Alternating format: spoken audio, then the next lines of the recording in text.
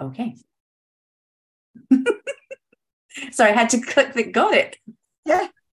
Hey everyone, welcome to the A to Z of Sex with me, Dr. Lori Beth Bisbey. I'm a registered psychologist and accredited advanced gender, sex, and relationship diversity therapist, speaker, author, and most latterly resident specialist therapist on Open House, The Great Sex Experiment, second season of which is running on Channel 4, and you can download both seasons to binge watch on all four. We are working our way through the erotic alphabet, one letter at a time. And today, the letter is Q, and Q is for quirky. Joining me to have a fun conversation today, all about quirkiness, is Terry Stewart. She's a 37-year-old Scottish author that's based in Edinburgh, although over her life has lived and worked in Barcelona, Venice, London, Abu Dhabi, and Stockholm. Professionally, she's currently an associate lecturer in history with the Open University. However, in her life, she's been a croupier, waitress, wine advisor, and an RAF reservist intelligence officer. For the past 10 years, she's also been a history and English teacher, although has since moved into further education. She has 4 degrees and is working on her 5th in Latin and classics. She has 7 years of nonfiction writing experience and has written nearly 40 academic history articles for History UK, and these are all available online. The unofficial Terry is a member of the kink community and has been since about 14 years old. She married an RAF officer when she was 24, and they had a non-monogamous marriage, and she ended up being really good friends with his dominatrix. We definitely have to talk about this. Yes. They traveled the world and had endless adventures as part of the kink community. This relationship ended when she was 29 because he cheated, and we'll talk about that as well, because sometimes people don't think that you can cheat when you're non-monogamous. So true. I know. It drives me nuts. And she's currently in a married monogamous relationship. It's the BDSM part of the relationship that's important to her, not necessarily the monogamy, non-monogamy. She's a podcaster and writer, and she's currently writing, and so far self-publishing, a series of contemporary upmarket women's fictions. The difference is that the series is entirely based around the kink community. So, welcome to the show. We will talk about this. Thank you so much. That's one hell of an introduction. I know you. Well, you are the definition of quirky, so there it is. Hooray! And I will take it. Thank you. It's great. I was in a polyamorous, well, a non-monogamous / polyamorous marriage, and that ended because he cheated. And I always remind people that cheating is about breaking agreements. Absolutely. That's exactly right. And when I was kind of coming out of that marriage, I was explaining to friends, and, you know, a lot of my close friends obviously knew about our sort of, what they would have called like an open relationship, but non-monogamous. And some were incredibly confused by the idea that he could have cheated. And even when I explained, like, they were obviously very sweet, and they were, you know, they believed what I was saying, but I could see that they still didn't quite understand. Yeah, they don't often get it. It's because they think of it as, if you're non-monogamous, that's a free-for-all. Exactly. And anything goes, and there are no, I don't really like the word rules, but, you know, yeah, there are no boundaries. No agreements and no boundaries. Yeah. I mean, exactly. There are rules. I don't know why people don't like the word rules. They are rules. We make agreements, we make boundaries. Yeah, you're right. It's true. And relationships run better when we have agreements. Yeah, and I think absolutely. I've always said you can modify an agreement. So I never understood the need to cheat, because all you need to do is have a conversation. Exactly. And it's so simple. That's kind of the irony. And I think that's what kind of drove me, apart from obviously all the hurt and the pain and everything. It's like, that was so baffling to me, where, you know, he could have had the experience that he had absolutely fine. It wouldn't have caused any problems had he been honest about it. And yet he wasn't. So it was really jarring for me to kind of understand, you know, why would you do that? What was the point? And it wasn't like, you know, it was a kink where he maybe got off on the secrecy of it, because it devastated our relationship. You know, it wasn't about that. It was just, the whole thing was incredibly, it just felt really sort of sadly pointless. Yeah, no, mine lied for 6 months. I mean, he had an actual affair, and And the reason is because he knew I would have said no about that person because the person was crazy. Like yeah, drama bringing, crazy making human being. And I was really clear that I did not want that in my life. And it was like, well, you were lazy. You could have gone and found any one of a number of people that I would have been perfectly happy with you seeing. And I wouldn't have, it would have been none of my business, but you chose somebody within our local community. My son was at school and it was his best friend's mother. Oh my God. And my son was little. And so you chose somebody who was known to be crazy and who, and who then talked about it, this whole thing, the whole time while it was going on. All sorts of people knew, and I didn't know anything because I was the one who was working. So, and it was this huge drama. And when the relationship ended, it was a huge drama and she was threatening me. And I mean, it was just awful. And that was completely avoidable. Yeah. That must make it even worse. Completely avoidable. It was like, the reason that's the reason I would have said no, is because that was all predictable. All you need to do was get up off your ass and look for somebody, which you chose not to do. Yeah, it must be nice though, knowing you're so much smarter than No, that was the end of the marriage. I was like, yeah, that's okay. I'm done. Yeah. I don't need, if you can't even be honest about that.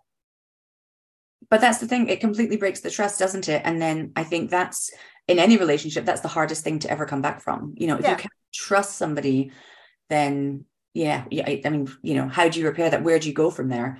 I mean, you can come back from it, but it usually takes some pretty significant therapy, right. and some pretty significant motivation. Yeah. Well, there you go. It depends on the level of breaking the trust. I've had other experiences where somebody kind of like didn't keep the spirit of the law, right? They kept like the letter of the law, but not the spirit of the law. And that was easier to come back from because it was like, come on, you knew this was not okay. Yes. But particularly with prolonged lying, I mean, the thing that's problematic, as you say, is the trust, and it's the lying. It's not the other stuff. No, exactly. I mean, it was similar with the way my relationship ended, because what had happened was he had actually slept with this person 2 years previously. I happened to be away. I think I was away with a friend in Vienna, and I knew nothing about it. I would never have found out about it either. Nobody knew. It was completely secret. But yet he just one day felt the need to tell me 2 years after the fact, and it just obliterated that 2 years. It was, it was incredibly odd as well. But yeah, we live and learn. Yes. Well, I mean, people are unique and individual, and we know this. So, I mean, you've had some really interesting, varied life experience, which obviously, as an author, I know that the more interesting our lives are, the more interesting often our writing is, because, we've experienced odd things. Yes. Well, here's yeah. So, I think being part of the kink community is always an interesting statement when people say it, because it sounds like there's one community. Yes. Like there's one place you go and one group of people you meet up with. Yeah, here they are. Obvious and easy, and yeah. And I find it so interesting because, so I've been kinky since I was 14, 13, whatever, from the beginning of my sexuality.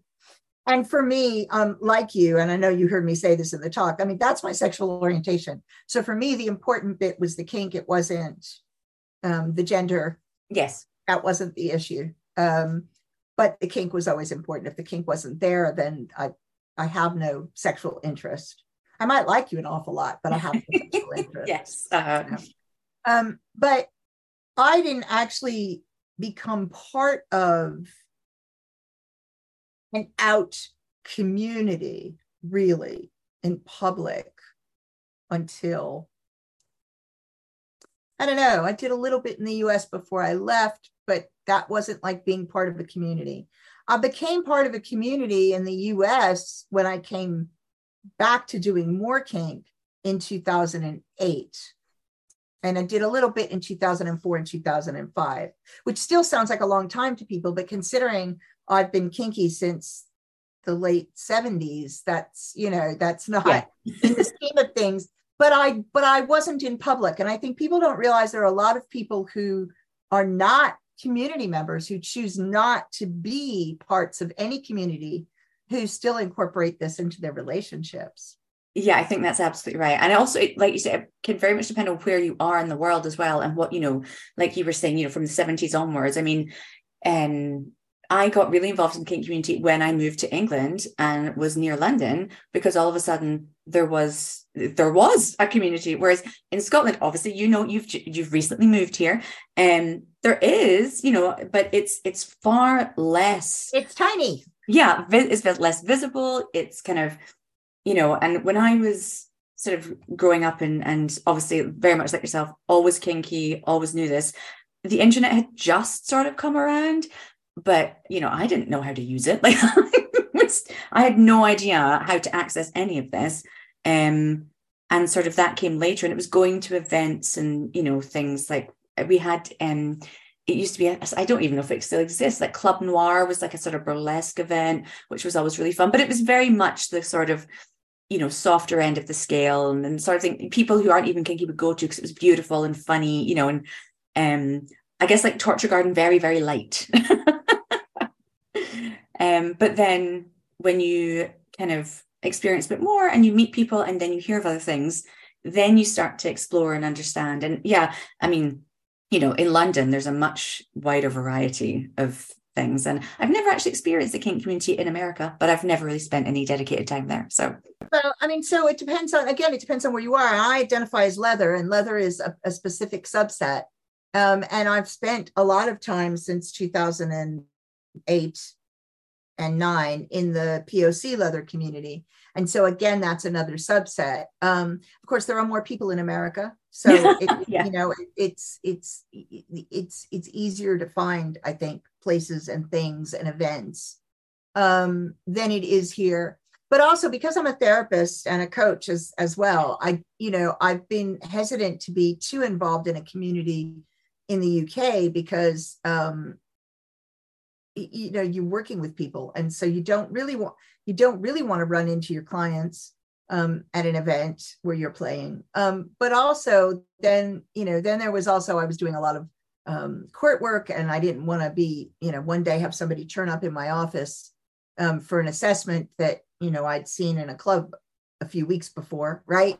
Oh, that would be awkward. Yeah. It'd be very awkward. And then I took this television show, and even though I've been very out and very public, and they knew who I was when they hired me, there's still a morals clause, which is really interesting. What does that even look like? What is that? I don't even know. Well, I mean, so I actually spoke to a lawyer about it before I signed the thing, because it was like, well, they can't really invoke that for things they already knew about you, right? Oh, of course, yeah. And because they hired you anyway, right? Yeah. So it's like, but I've chosen to be, but I don't think it would be good for pictures of me to end up in the press. Right. No, fair enough. Right. And so but then again, that means that limits what I can do in public.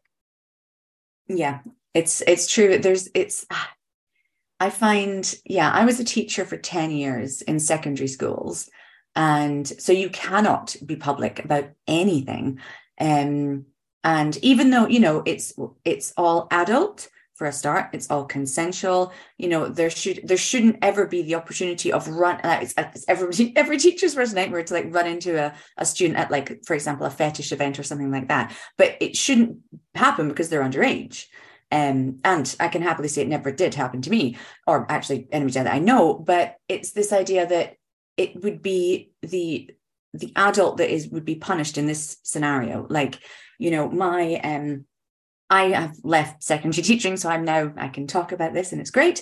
But I just think this kind of idea, because there's a morality clause there as well, and it's just so archaic, and it doesn't really make any sense for what you're asking, because in order to work in these communities, to be a teacher, you need to have passed police checks and all. So you are an upstanding member, like you're fine, you are right. Safe, you are a safe person. So what you do in your own time with other adults should be nobody else's business.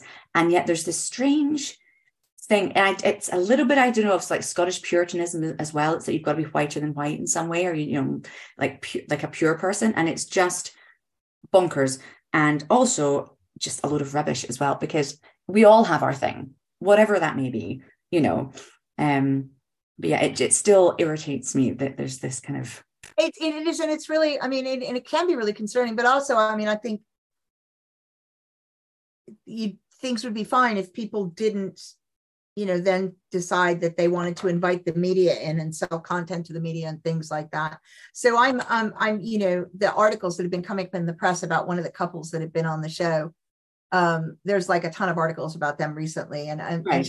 and they're just, the way they're written are so crap. I mean, it's like, yeah, that's really not what happened, and everybody is actually fine, Yeah.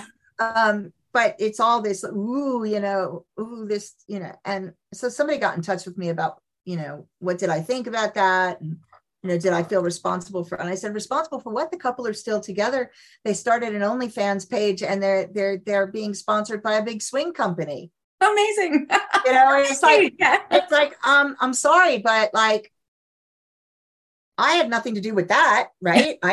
Right. But clearly their foray for the first time on the show didn't damage them, because they've started a whole new life based on this. So yeah, it's about perceptions of things, and also with stuff like the media, it's what's going to get attention, and the more catastrophic something there's, I mean, I think there's a lot of things on about OnlyFans sort of coming up and being discussed and stuff, and I think it's great discussions to have. But yes, I think the reality can be a lot. I also think it's really funny because, I had a conversation with somebody recently, and that was upset at the reaction of friends and family to the fact that they're doing OnlyFans, and I was like, okay, well, let's step back and look at what OnlyFans is. You're doing sex work. No, I don't have a problem with sex work. Neither do I. It's a judgment-free zone. Yeah. But you're doing sex work, and you're doing it in public. And you're wondering why they're upset. Yeah. There's taking ownership of decisions as well, where it's like, there was probably going to be some sort of fallout. That doesn't mean that's okay. And in an ideal society, no, there wouldn't be, but you have to think these things through. And I find that people don't. It's like, okay, so you want to do this, great. Yep. It would be liberating. Great. It would be fun. You'd like to make your whole living like this. Well, very few people do. We can start there. We can start there. Very few people manage to make their whole living like this. Most of the people that I know who make their whole living like that were doing traditional porn already. So they're well known. They had an audience already. Or were cam people. So they had an audience through doing cam work.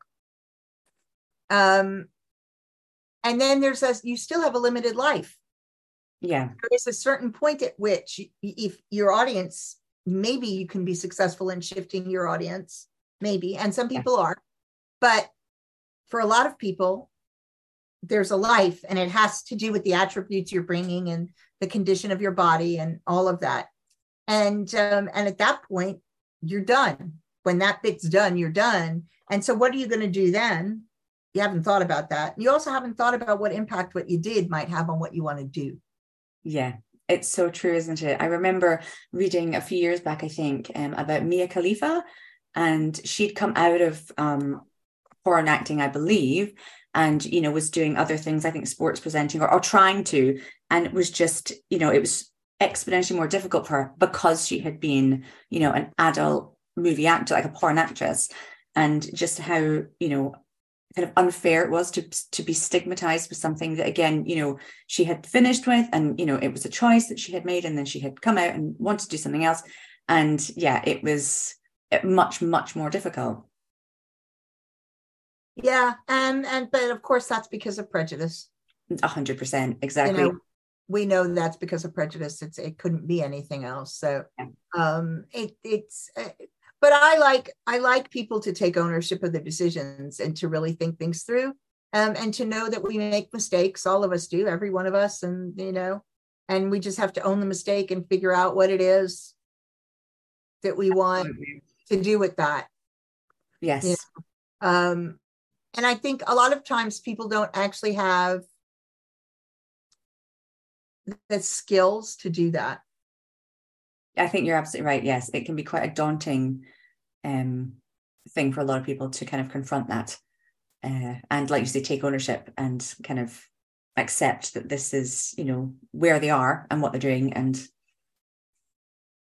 what do you want to do now? Like, where do you want to go next? Yeah. Where do you want to go next? Which I always think is interesting. So you have 4 degrees already. Well, actually, just gulping my tea there. I have just finished my 5th. Okay. So I just handed in my last assignment, in June. So I don't know my classification or anything yet, but I know that I have passed. So I have a BA in Latin and Classics as well, which is really exciting. What else did you get? I'm interested. So I started off studying history at Glasgow University. Love Glasgow. I have to do a shout out to Glasgow. It's one of my favorite places on earth. So I did an MA in history there, and then I stayed on and did an MLit. And then I actually started a PhD that I've never finished. And my dad will be listening to this going, God's sake, could you just finish? And it's like, yes, eventually one day. But when I was doing my PhD, I met my ex-husband. And 3 weeks later, we were engaged. 9 months after that, we were married. And I moved to England, blew up my life. My decision, 100% my decision. And just took a totally different path. And then a few years went by, I ended up in Abu Dhabi where I did a teaching qualification. So I got my postgraduate diploma in teaching, then did a master's in education because I thought, well, why not? So during COVID, I was bored and had time. And so went back to school and did Latin and Classics. So what are you going to do with the Latin and Classics? It really informs my writing. And I know this sounds hilarious because I'm writing, modern novels about the kink community, but it's amazing how much a grounding of Latin helps with the English language. Interesting. Yeah. I wouldn't have thought. Neither did I. And then, and all of a sudden you see the etymology of so many words and so many things in Britain are informed by our kind of obsession with the ancient classical world. So, but honestly, I just did it for fun. That doesn't surprise me. That doesn't surprise me at all. It's just the way things are here. Cool. I was just curious because you don't meet many people who have. Let's see how many degrees I've got. 1, 2, 3, 4. Well, I was going to say you can't be far off exactly, but you did get it. You see that, and maybe kind of 5 because of the coaching course that I did. So there you go. I did the diploma in forensic medicine and science was the last one that I did because I got bored. God, that must be so interesting. It was amazing. Cool. It was one of those situations where I've always been a little bit of a detective. So this course came along that was for really designed for legal professionals and doctors to look at forensic medicine and science. And the qualification is the one they use for you to be a forensic medical examiner at police stations and things, right? So if you pass the qualification, it's the course was done but through the Law Society, but it was administered by the Society of Apothecaries. Oh, wow. The Society of Apothecaries was the original organization that qualified doctors in the United Kingdom. So that's how that came about. And I don't remember how I found out about this. I just did. And I signed up on the course. And I think I was in like the first class, and Professor Vanessas, who was a forensic pathologist out of University of Glasgow, said to me, you can't take the exam. Huh. And I said, pardon? And he said, well, you've got to be either a lawyer or like a lawyer, a solicitor, or a doctor to get this qualification. And I was like, well, rubbish. Yeah. I've got a PhD. Why couldn't I know? That's the strangest rule. Yeah, so I actually petitioned the Society of Apothecaries, and to this day, I believe I am the only non-lawyer or doctor who has that qualification. So they allowed me to do the dissertation, and I sat the exam, and I passed. And so I have a postgraduate diploma in forensic medicine and science. That is fabulous. Of Apothecaries. was the coolest thing. I know, amazing. It was an absolutely cool course. And I'd gone up to University of Glasgow to see autopsies, to watch Professor Vanessa perform autopsies in case people are finding out weird shit about me. Because I'd never seen an autopsy. And so I wanted to see one because we were studying forensic pathology as one of our units. Of course. I was like, well, you're describing it and I'm seeing but I've never been to one. So I wanted to go. So he invited me up to come up to Glasgow. And there was a disaster over in Europe around the time. So this was in 1998, 8 or 7, 8. This was in 1998. And so there was like this disaster that happened and there were a lot of bodies. Okay. And maybe it was during one of the wars, but there was body identification going on. Right. And so he got called away and didn't get back in time at the beginning of the day. And he was still waiting for a flight from Germany when I arrived, and because he'd been doing body identification. Oh. And the medical students were waiting for their lecture on child abuse, and they hadn't found anybody to take the lecture. Oh. And they were freaking out because they didn't have anybody to take the lecture. And so I was like, what's the lecture about? It's like about child abuse. And I said, well, the physical signs and things like that, I can use the template that, the notes from the course. I don't know anything about that, but I can talk about a lot about psychology and the process and all of that, because that's shit that I do, right? Yeah. I'm being an expert witness in court, like day in, day out. And I, worked with kids. And so, and so they were like, we take the lecture. I love that. Talking about right place, right time. You're like, sure, why not? So I walked into this lecture hall, like at least 300 students, making lots of noise. Yeah. Going, who's this? This isn't who we were expecting. And managed to get them to shut up and listen. And so I went and took the lecture. People even asked intelligent questions. Great. That was that. And they gave me a little honorarium for doing it. And then he came back and I went off and observed autopsies. And he was an interesting day, isn't it? Yeah, he was like, did you take my lecture? And I was like, yeah. He just looked at me and shook his head and was like, okay, cool. I draw the line at anatomizing your body. You can do that. Yeah. I said, I didn't do do the physical stuff. I talked about what was in the notes a little bit, but I spent most of the time on the psychology because that's what I could talk about. And he was Brilliant. Like, wow, okay. He said, he's like, you're something. And I was just like, yeah. I love that. That's so cool. That's a good way to describe me. Yeah. And it was so much fun. So yeah, no, it's just some bizarre thing. It's just because I was bored. I wanted something to do. It sounds like the pair of us get bored very easily. I always thought of it as a weakness, and I'm now starting to see it as a strength. I actually don't, I kind of don't get bored easily. Oh, I do. I don't when there's something to be gotten out of something. So I'm quite tenacious. Right. I don't like, once I'm wound down, I don't like lots of dead time. So I get bored if there's not, but there's never nothing anymore in my life. And so, it's hard to describe it as getting bored. It's like a lot of people who say they get bored easily will move from partner to partner quite quickly. Will move, right? Always need novelty. I can create novelty. And so, well, any of us can. People don't realize, interest is really just directed attention. So if you focus your attention on something long enough, you'll find it interesting. I used to get people to do this experiment. You do the experiment, it doesn't exist anymore. But, we used to go to dentists and doctors and we didn't have mobile phones, so we couldn't access the internet. They'd have magazines in the waiting area. Oh, God. Yeah. Back in the day. Yeah. And they were never things you wanted to read, really. Right. No. But I would say to people, next time you go into one of those areas, find something and focus your attention on it for half an hour and then tell me whether it was interesting or not. Oh, yeah. So it's we have a lot more control than we give ourselves credit. No, I think that's fair. No, with me, it's just as soon as I learn how to do something, I need to go do the next thing and then the next thing. But hey, it keeps me busy. Well, that's important. So you made the move to from nonfiction to fiction. I understand that. I've done a little bit of that myself, still writing mostly nonfiction, but at least writing stories that are fiction. Yes. And first of all, how have you found that transition? Honestly, just really easy and so much fun.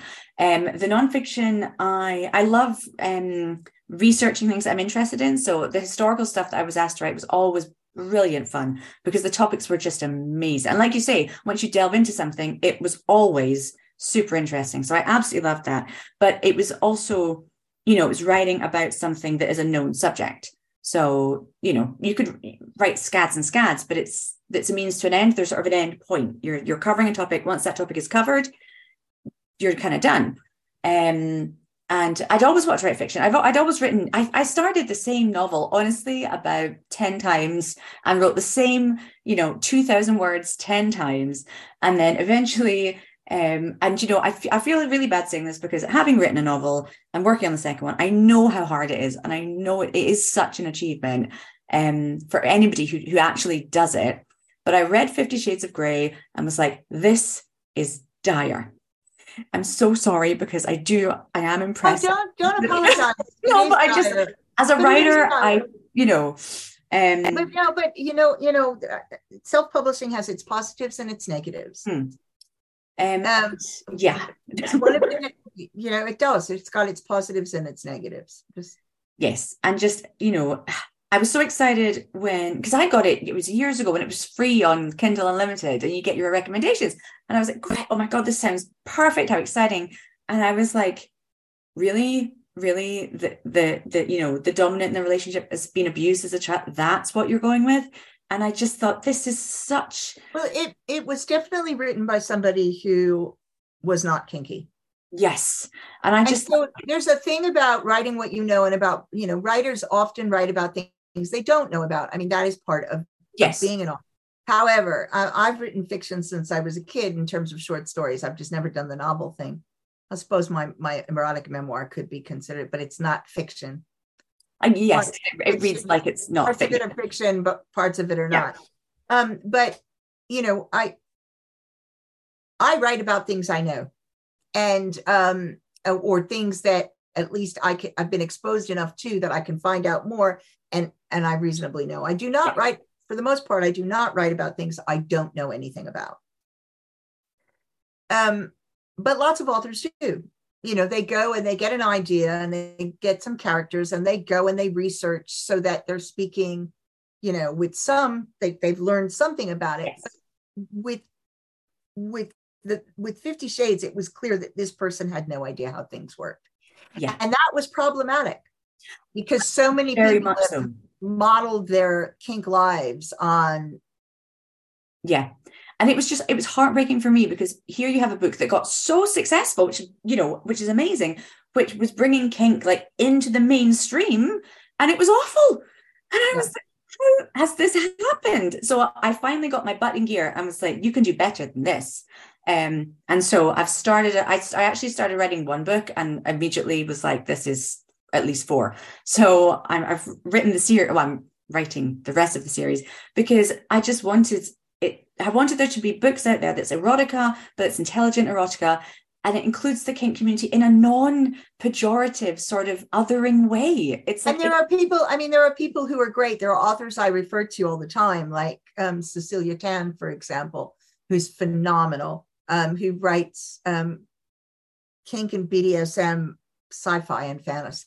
Amazing. I think you might have mentioned that in your talk, actually. Oh my God, Cecilia Tan's incredible.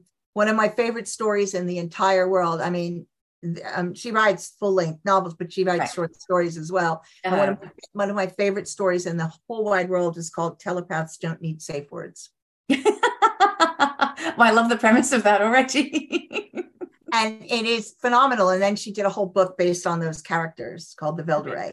Well worth it. Laura Antonou, who did the Marketplace series. Mm-hmm. They're wonderful. Laura's bright and a great writer. And there's even fan fiction that's been written. Oh, amazing. Yes. Short story fan fiction and stuff. But they never got to the place where where they hit mainstream, which is Yeah. so, to me, horrible, because they're fiction, but from somebody with a really deep knowledge of the community, of the BDSM and kink community, of the leather community, of the fetish community. And so no, there really is no place where there's a marketplace where they're trading, right? Yeah.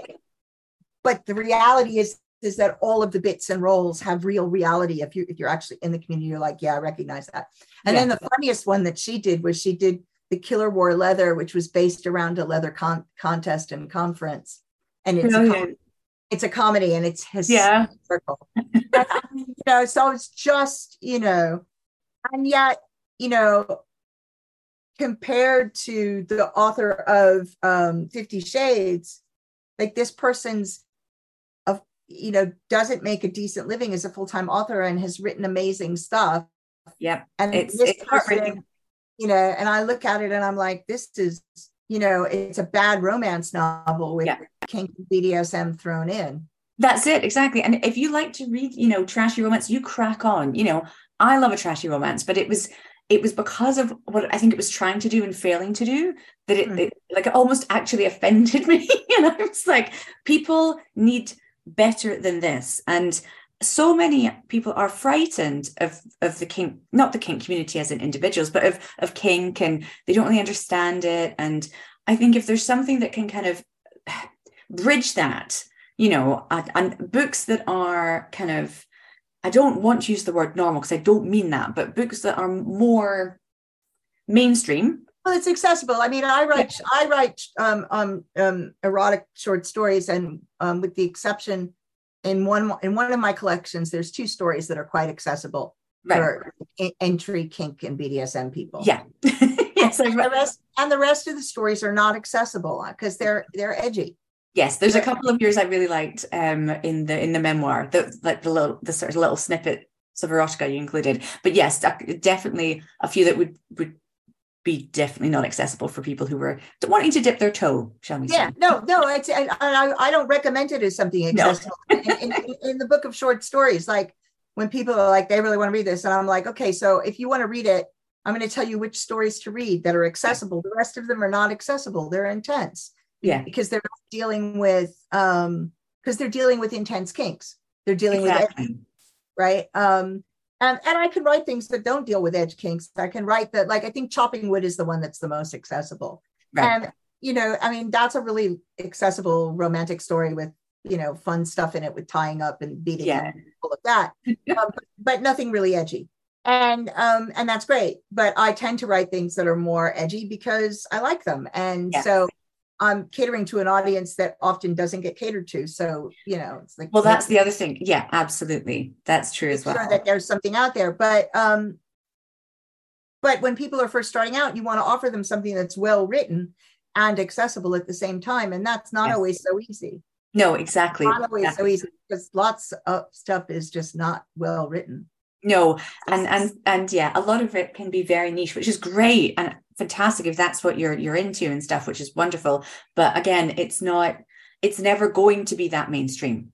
But you know what? It's really good to read the things that aren't accessible to see how you react. And I'll tell you where I got that model. There's a guy, God, I'm going to misremember his name. So I'm just about to type in. Here we go. Yes, I was right. There's a guy called James Williams, wrote a book of short stories called But I Know What You Want. Right. He's an excellent writer. Amazing. I'll have to look him up. And his stories are completely challenging. Right. And they're meant to be. And so, like, there's one story with a really graphic sexual assault in it that you don't want to be turned on by, but that you're turned on by. It's one of those things. And I like that. And I've had that people say, I remember somebody coming to me after reading the first part of my memoir in tears. And I was like, what's up? I thought they were going to say they were triggered. And I was like, well, go deal with your trigger. Right. Yeah.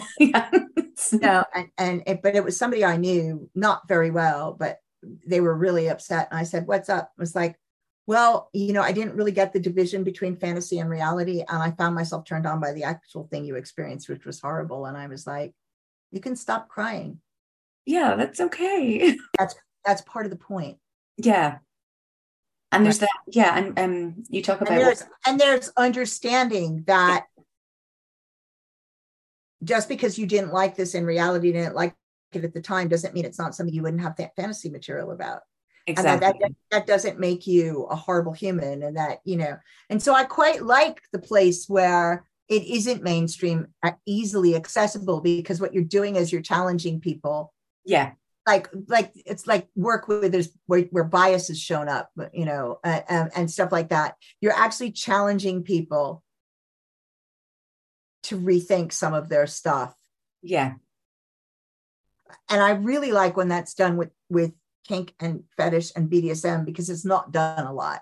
No, it's not. I think, the original obviously there's the Marquis de Sade, of course. Yes. And his work, which, people reference all the time, and when they reference it that they haven't read it. It's like, if you had read this. I mean, yeah, because it's not easy to read. I have read it, and it's not easy to read. It's quite, and Venus and Furs as well, Sasha. Again, again, not easy to read. No. And I mean, even the story of O isn't so easy to read, and Return to the Chateau. But see, this is what I cut my teeth on, because this is all that was available to us. Me too. I read these when I was young. Yeah, I was 14. Yeah.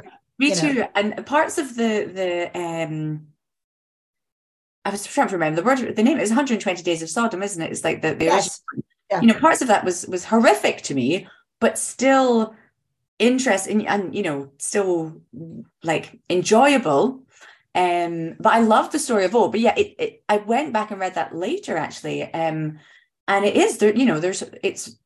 It's darker than people I think expect sometimes. Yeah, and so there's layers, and so I do think there's and I do think there's something to be said for reading something outside your kind of normal wank fodder, right? Call it wank fodder because that's what it is, right? We're not just picking up the book to read it because it turns you on, and you can fantasize about it, and then you can go and do your thing. But to actually read something that's going to challenge you to reconsider what is the turn on, what actually is the turn on. Yeah. Because you find yourself not wanting to be turned on, but turned on because the characters are turned on. Yes, even to like despite yourself. Right. And then you're like, oh God. Yes. And then you have to actually think about, well, wait a minute. Yeah. What is it about that? So I quite like stuff like that. Yeah. You've just reminded me, it's very funny. So I follow this author on Instagram, and actually I haven't read any of her work, but the stuff she posts is always hilarious in terms of just, the things she says. But she writes very, very dark romance.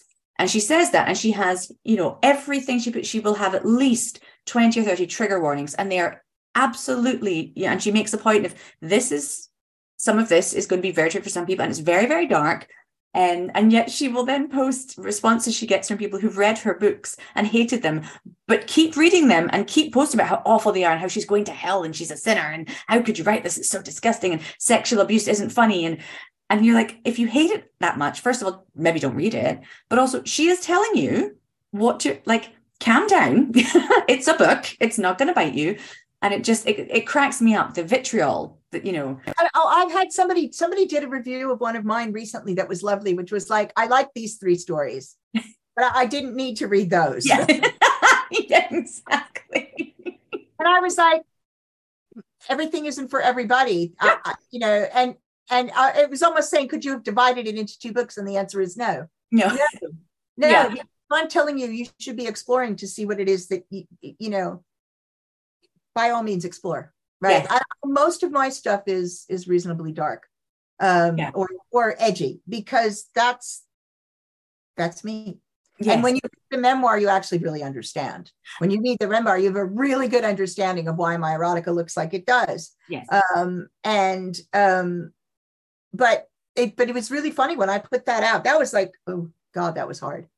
I struggled with that for many years as to how I was going to write this. And it was a book coach that I was working with, the inimitable Meg John Barker, who's the most incredible book coach on the planet, who said, I think you should write this as an erotic memoir. And I said, what?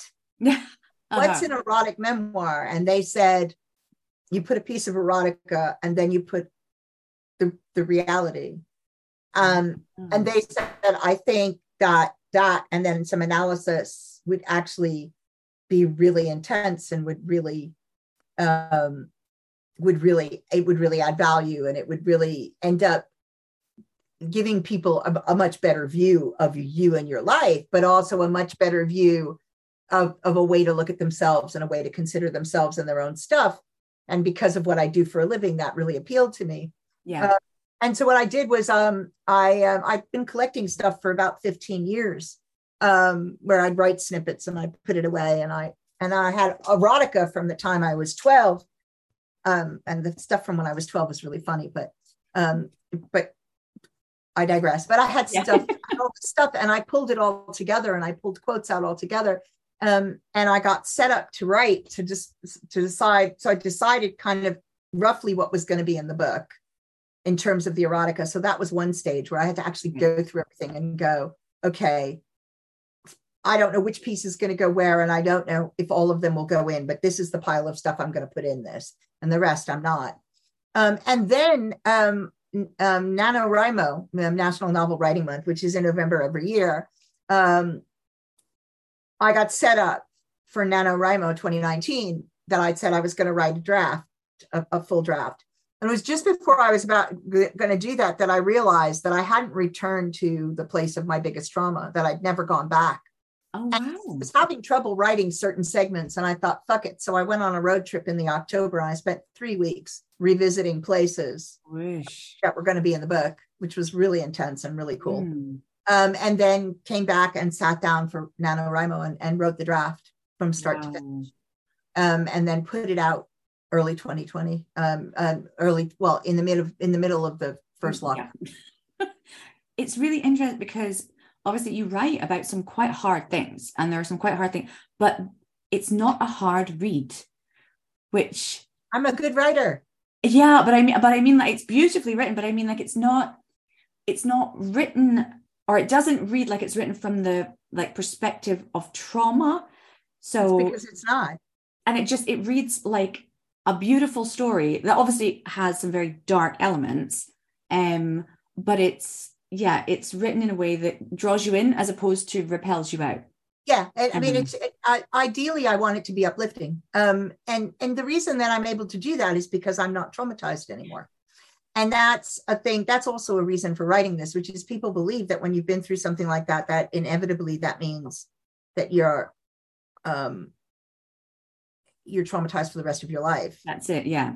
And it doesn't. There's good therapy. There are good techniques. Yeah. And there are good ways of doing the work. And the work is like on multi levels. And I've done the work. It's really interesting because one of the characters and one of the people in the memoir is somebody that Sarah, who's somebody who I had on and off relationship with. Right. And at the time that I was writing this, it was not fully off, but off. I mean, we were kind of barely friends. Right. But I met him when I was 21, and one of the main reasons, and I think it comes clear in the book, that we weren't together was because he needed to do his work and didn't do his work. So when I was 21, he was 37. So that's like to keep in mind. It was like 1984. So about 6 months ago, November, December, maybe December. But it wasn't until after the new year that we really talked. So in December, I reached out to him because, so now at that point, I was 59.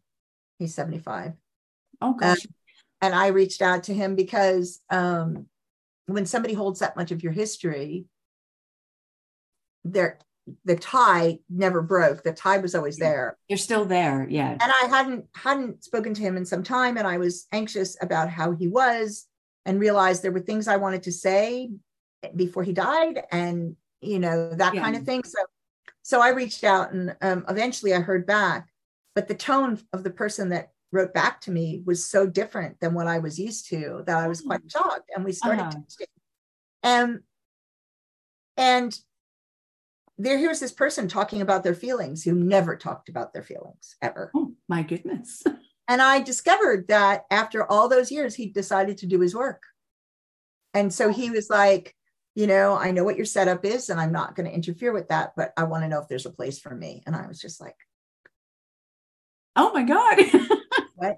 Yeah. So after 39 years, we're in a relationship now. And like, it's like, it took 39 years to sort this shit out.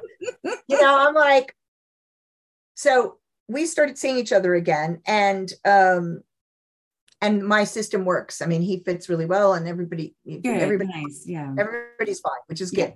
But the first time I went to see him, which was in April, we ended up talking about the trauma in my life and the stuff that I experienced and the aftermath, because he was not around for what happened, but he was part of the aftermath. And there were things that he brought up, and in dialogue, things I realized that mean that I have to go back to the memoir, because I want to rejig a piece. I want to put a postscript on, because there were things that I never was able to come to terms with or make sense of until we had this conversation. That's some of it I can't put in a book. But some I don't know when I'll do it, because right now I have stuff on, but I'm like, oh, I now have to go back and rejig some of that. Because I think that one of the best bits is to be able to say, and people can decide to do their work at any age. Yeah. I love that though, that you know, eventually it happened. Like, oh, that must have been amazing. Seriously, you know, I mean, you know, I've always thought, you know, when people get into their 60s and beyond, you know, if they haven't worked on it and they're not in the habit of working on themselves, they're probably not going to. So somebody had to show me up, right? Yeah. I think it's probably still, you can make that generalization, but I think it's never over till it's over. And yeah. And I've learned that. And so when I wrote that, and I still feel this way, I mean, when I write stuff about trauma, I write stuff about the fact that you can come out the other side of it. And I'm realistic about how it impacts relationships. But somebody said to me, you know, does it impact your relationships anymore? And it's like, well, no. Wow. It does, in as much as it's part of who I am. Yes, and it's part but of I don't have trigger warnings. I don't have trigger warnings on me. It's not like, oh my God, if you do the wrong thing, you're going to step on that, and that trauma's like, that doesn't get triggered. And that's fantastic. I mean, that is amazing, considering, you know, some of the things that you talk about, and to know that must be so comforting for so many people. I completely freaked an audience out the other night, because the way that, you know, the talk changes no matter what I'm doing. Of course. And somebody asked a question, and the way they asked a question, I just said, you know, well, you know, I was killed during, you know, my first relationship, my first proper BDSM relationship. The guy killed me in the middle of it, and, you know, then brought me back to life. And no, this was not fun. You know, yes, this was traumatic, and yes, this did put me off stuff for a while, you know. Understandably so. Like, yeah. Like the way but it was me. I mean, so it didn't put me off because it was me. What it did was make it more confusing. It didn't actually put me off. It just confused me. Yeah. But the way that I said it was so matter of fact that, like, I watched part of the audience were like, you what? Yeah. Did we hear that right? Yeah. So somebody said, you don't sound traumatized. And I'm like, well, I'm not anymore. Yeah. You know, I was, and sometimes I forget when I talk about it that because I don't talk about it with emotion, that either people think they heard it wrong or don't believe it, or they feel like that's weird, you know, and it's not weird. It's just not traumatic to me anymore. It was the most traumatic incident of my life, and it impacted every part of my being. It changed my career. It changed everything. But it no longer has the power to trigger me. Yeah. But what it does do is have the power to get people to think. about the decisions that they make and the ones that they make afterwards and how they want to live their lives. And I decided that I did not want to be a victim for the rest of my life, and that being a survivor wasn't good enough, and that I didn't want my life defined by the negative experiences that I'd had. Yeah. And they then did the work to make sure that that's it. And that's why it reads that way, because it's being written from that perspective, from the perspective of somebody. It's being written from somebody who's already on the other side of it. Come out of it, yeah, and being able to, what is it, you say, reintegrate back into life. It's that you work through it, and then you become a survivor, and then you can sort of. Then you go. Then I say to people, and thrive or living or back into life. I use all those terms. So there is, and in fact, my PhD research for my doctoral dissertation for my clinical psychology degree was from victim to survivor and beyond, and I did a treatment outcome study on the stuff that helped me get through, and I compared it to some other stuff, and that was what I did my research on. But it is a mindset change for most people. I think, well, it's from victim to survivor is quite a common. People understand that and they think about that, but they don't do the next bit. I'd never heard of the next bit until reading your work, and it's like once you think about it, of course, that's where you would want to go. You, like you say, you don't just want to be a survivor. You want to then continue with your life. I think that's amazing. And people don't have the tools. And that's part of what I do, is try and help people gain those tools that they need to be able to do that. And it's, people are really resistant sometimes, just like they're resistant to me saying, I give trigger warnings sometimes and I don't at others, because your triggers are yours. Yeah. And you're responsible for them. I'm not responsible for them. And back in the old days, and you will understand this because you're a bit older, but not as old as me. So, not Methuselah. But back in the old days, there were no fucking trigger warnings on anything. No. Right. And if your trigger got tripped, then you dealt with it. Yeah. You didn't go and shout at the person who tripped the trigger unless somebody was doing it deliberately. Yes, unless it was, vindictive. It was malicious. Yeah. If you watched a movie and your triggers got tripped, that's your problem. If you read a book and your triggers got tripped, that's your problem. I mean, because we're adults and we need to deal with our triggers. And we're human, and things will happen to us. And, we will have to, you have to, sort of own your experiences. But I need to do a bunch of writing on this, which I haven't done recently, but I need to, is getting people to take better responsibility for things, because the way that I see things going right now is asking the world to adjust to you. And with there people are being given false hope that the world will adjust to them right now. That's so true. Yes. And just because the bubble will burst and it will stop adjusting to them. It's true. And it's more shocking for people who expect accommodations, expect everything else to be worked out around their, perspectives and their experiences. And it's that the world doesn't work that way, and it's a hard fall when that happens. It's like, sorry.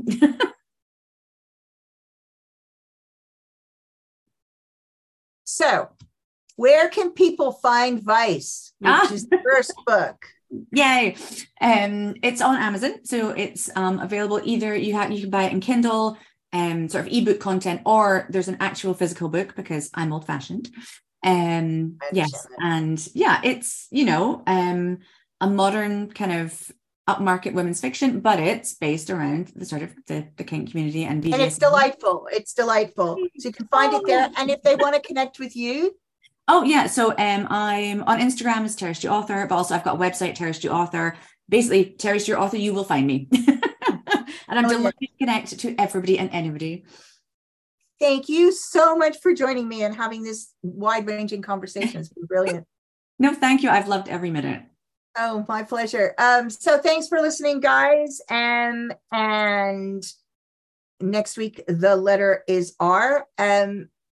If you want to grab 30 minutes free with me, you have to write a review and enter my monthly contest, because I give away 30 minutes free every month. That is at the moment the only way to grab 30 minutes free with me. So either write a review of the podcast or one of the books, and I will put your name in a bowl and we choose one every month. The other way to get some access to me for not so terribly much money is to consider joining my new private members club. That starts at just under 50 pounds a month and gives you access to a bunch of original content, the opportunity to ask questions in the group, either anonymously or with your name, and get answers throughout the month, and at least one live a month, sometimes with special guests. It is a great way to get significantly more access to me than, for example, purchasing the answer to one question, or hopefully catching me live on Instagram or TikTok or Facebook, because I don't do loads of those, because these days I'm running around the country speaking. So if you're interested, either email me or head over to my website, drloribethbisbey.com. In the show notes, there's also a link so that you can join. If you have something special you want to hear about, do let me know. Email me at loribeth@drloribethbisbey.com. Have a brilliant week and stay safe.